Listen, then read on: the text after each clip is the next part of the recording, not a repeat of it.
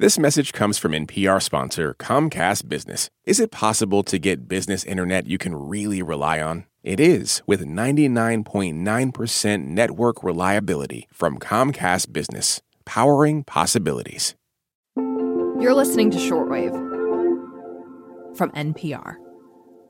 When Apurva Varia was in the 9th grade, he was watching the television, and the way he describes it, he saw all these people in like orange spacesuits sitting on this vessel. Mm-hmm. And then he's seeing this countdown of 10, 9, 8. And then he saw stuff coming out of the bottom of the rocket. And then all of a sudden, the rocket shoots up into the sky and disappears. And he was like, wait, where did they go? That's Amanda Morris with the New York Times. And she says Apurva was amazed by what he was seeing on TV. Except he kind of didn't know exactly what he was watching. Because at the time, remember this is, decades ago, there was no captions on his TV. So he could see what was going on, but he didn't really know what was actually happening because he couldn't hear the narrator. What Apurva saw was a crew of astronauts heading into space. And he was like, I want to go to space and I want to be an astronaut. So he immediately wrote a letter to NASA. And he learned everything he could about space. But then he got a letter back. It was a big envelope. There was a letter inside that said, thank you for writing. And unfortunately, we can't accept deaf astronauts right now, but maybe we can in the future. Despite this letter, he wasn't deterred from making space a big part of his life. So he went on and earned advanced engineering degrees and then went on to work for NASA. He has directed space missions and helped design propulsion systems for satellites. So he's a pretty big deal at NASA, and he was a mission director for 3 different spacecrafts. And after working behind the scenes for over 2 decades, this past October, Apurva did something that might provide an opportunity for other people with disabilities like him to go to space. Last October, Apurva got as close as you can get to space without going to space. He got to go on a flight that mimics zero gravity. And when I talked to Apurva before the flight, he was so excited. He was like, oh my God, I'm finally going to get to see what it's like to float around and do all these things that all these astronauts have always done that, he's seen all these astronauts do this. He's worked with astronauts, but he's never gotten to do it himself. So today on the show, as spaceflight inches closer to becoming a reality for some private citizens, Amanda Morris, the New York Times Disability Reporting Fellow, shares why one organization wants to ensure that people with disabilities have the chance to go as well. I'm Jeff Brumfield, and you're listening to Shortwave, the daily science podcast from NPR.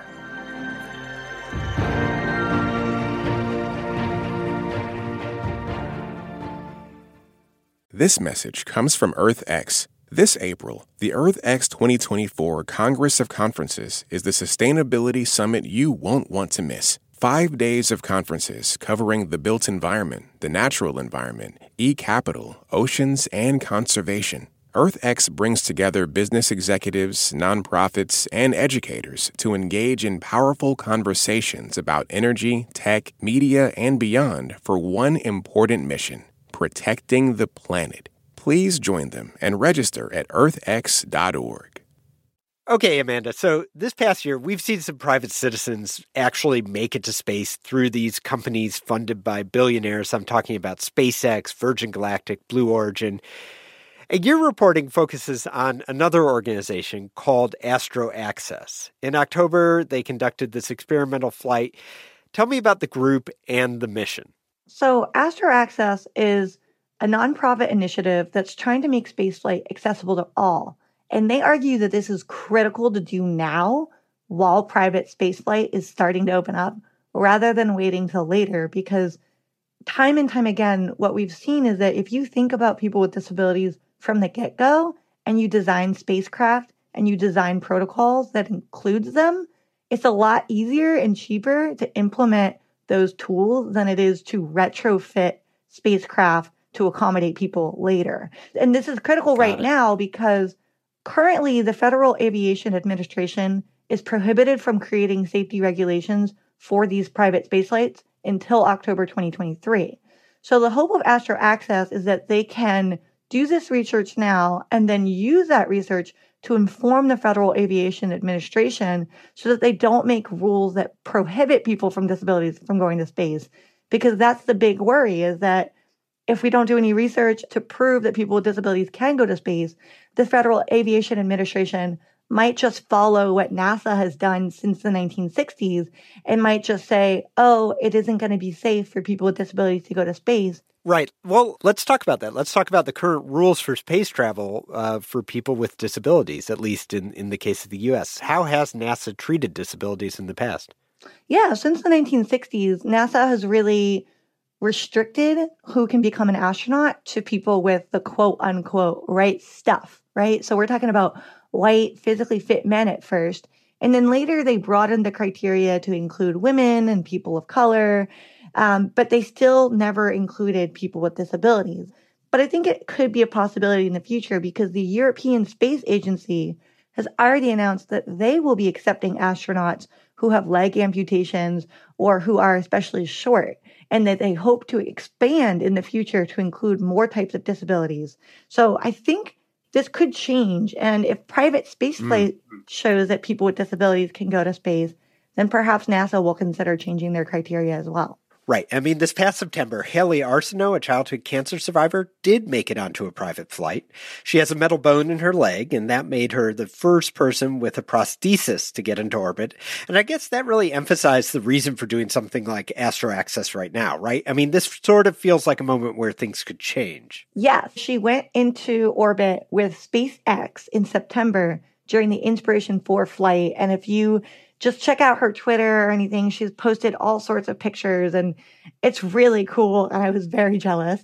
And it's interesting because other space companies such as Virgin Galactic said that they are considering people who have prosthetics, hearing impairments, paralysis, or other medical and physical conditions and disabilities to go into space. And essentially, they're going to consider people with disabilities on a case-by-case basis and consider creating or making accommodations for them.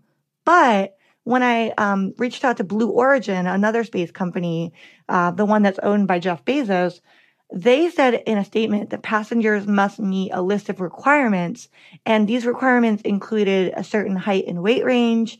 They included being able to walk quickly over uneven surfaces, see and respond to alert lights, hear and understand instructions, and reliably follow instructions provided over a radio speaker or alert lights. So as you can imagine, requiring people to walk, hear things, and see things would automatically restrict who is able to go on their flights. So Astro Access is really hoping to change that and allow people with disabilities onto their flights. So let's talk about this Astro Access flight. This wasn't an actual space flight. Just describe to me what the mission is, how it works. Basically, the plane itself goes up and down in repeated arcs. You get about 20 to 30 seconds of weightlessness. So this could be zero gravity, or this could be lunar gravity, or this could be Martian gravity. And essentially, lunar gravity is about 1/6 of Earth's gravity, and Martian gravity is about 1/3 of Earth's gravity. And they only have 15 tries to go float around and then get back to your seat. Because on a suborbital flight, you fly up and you go to space, but you only go to space for a few minutes.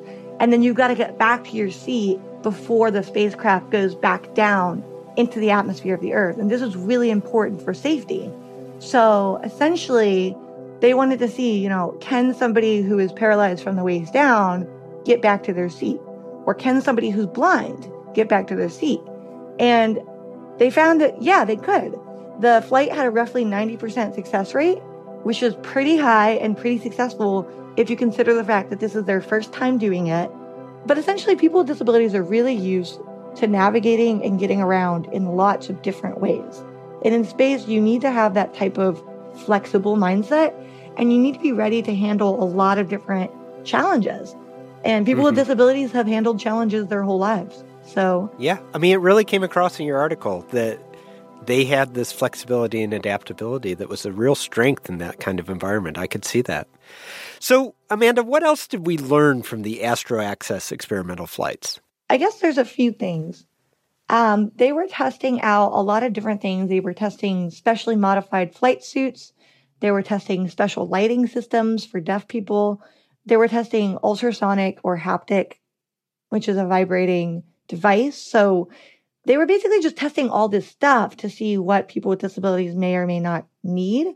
And I think one of the biggest takeaways was that they don't need that much. A lot of the people I talked to, including the ambassadors themselves, said, oh, we thought we were going to need this, and we thought we were going to need that. But really, we just needed like what we use anyway. So, for example, one of the blind ambassadors, Mona, told me that, they had her testing an ultrasonic device that would give her a signal when she got closer to her seat, and a haptic device that vibrated when she got close to like a wall or some other edge. And she didn't really use those as much as she used her extendable cane, right? And that's just because she already knows how to use the cane. And it was a pretty simple adjustment. And a lot of the things they were testing were actually pretty simple modifications that if you added them in now would not be that difficult to add in and would enable a lot of people with disabilities to be able to do this safely. Mm-hmm. When I talked to Apurva, he talked about how he was trying to do sign language with somebody else, but he was floating upside down and the other person was spinning the other way. And it was just kind of hard to keep track of what the signs were. So he was saying, if we could have just strapped ourselves in somewhere, that would have been useful. And that is something that you can imagine would be useful to somebody with or without a disability. So the last thing I wanted to ask you, Amanda, of course, most people, disabled or otherwise, aren't in space. They're on Earth. And most of the challenges that disabled people will encounter are here on Earth. So is there a reason, you think, to focus on space right now? Is there a reason to sort of turn our attention there, potentially at the cost of trying to improve things here on the ground? A lot of innovations that NASA has come up with for space have ended up being really important on Earth too. Things like lightweight metal alloys that are used on wheelchairs, right? Or things like monitoring devices and medical devices that now get used in hospitals across the country and across the world on Earth, right? So I think another big thing we learned from this is that if you send people with disabilities into space, we have the potential to make new discoveries that could lead to new innovations that are useful both on space and on Earth. And it could be useful for everybody, and it could be especially useful for people with disabilities. There's this principle called universal basic design. And it's this idea that if you design something to be accessible for everybody, then it will be kind of this perfect design that's useful for anybody, right? So if you design a building that is accessible to somebody in a wheelchair, it's also going to be accessible to somebody who is carrying a heavy box or pushing a baby stroller or anything else, really, like you break your leg or, everybody has different reasons why they might be able to use a ramp or an automatic door opener. So I think space has always really captured the imagination in that way, right? And if we can see people with disabilities going to space, imagine how that might inspire somebody to know that they really can do anything. Thank you, Amanda. I have really enjoyed this conversation. I really enjoyed talking with you as well. This episode was produced by Thomas Liu, edited by Giselle Grayson, and fact-checked by Margaret Serino. The audio engineer for this episode was Leo Del Aguila. Thanks for listening to Shortwave, the daily science podcast from NPR. At this year's Oscars, Oppenheimer took home the award for Best Picture, Emma Stone and Robert Downey Jr. also picked up wins, and Ryan Gosling brought the Kenergy. For a recap of all the highlights, listen to the Pop Culture Happy Hour podcast from NPR.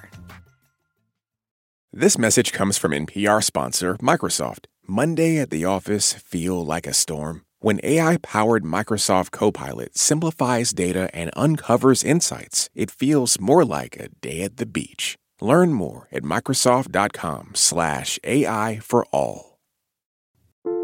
How does AI even work? Where does creativity come from? What's the secret to living longer? TED Radio Hour explores the biggest questions with some of the world's greatest thinkers. They will surprise, challenge, and even change you. Listen to NPR's TED Radio Hour wherever you get your podcasts.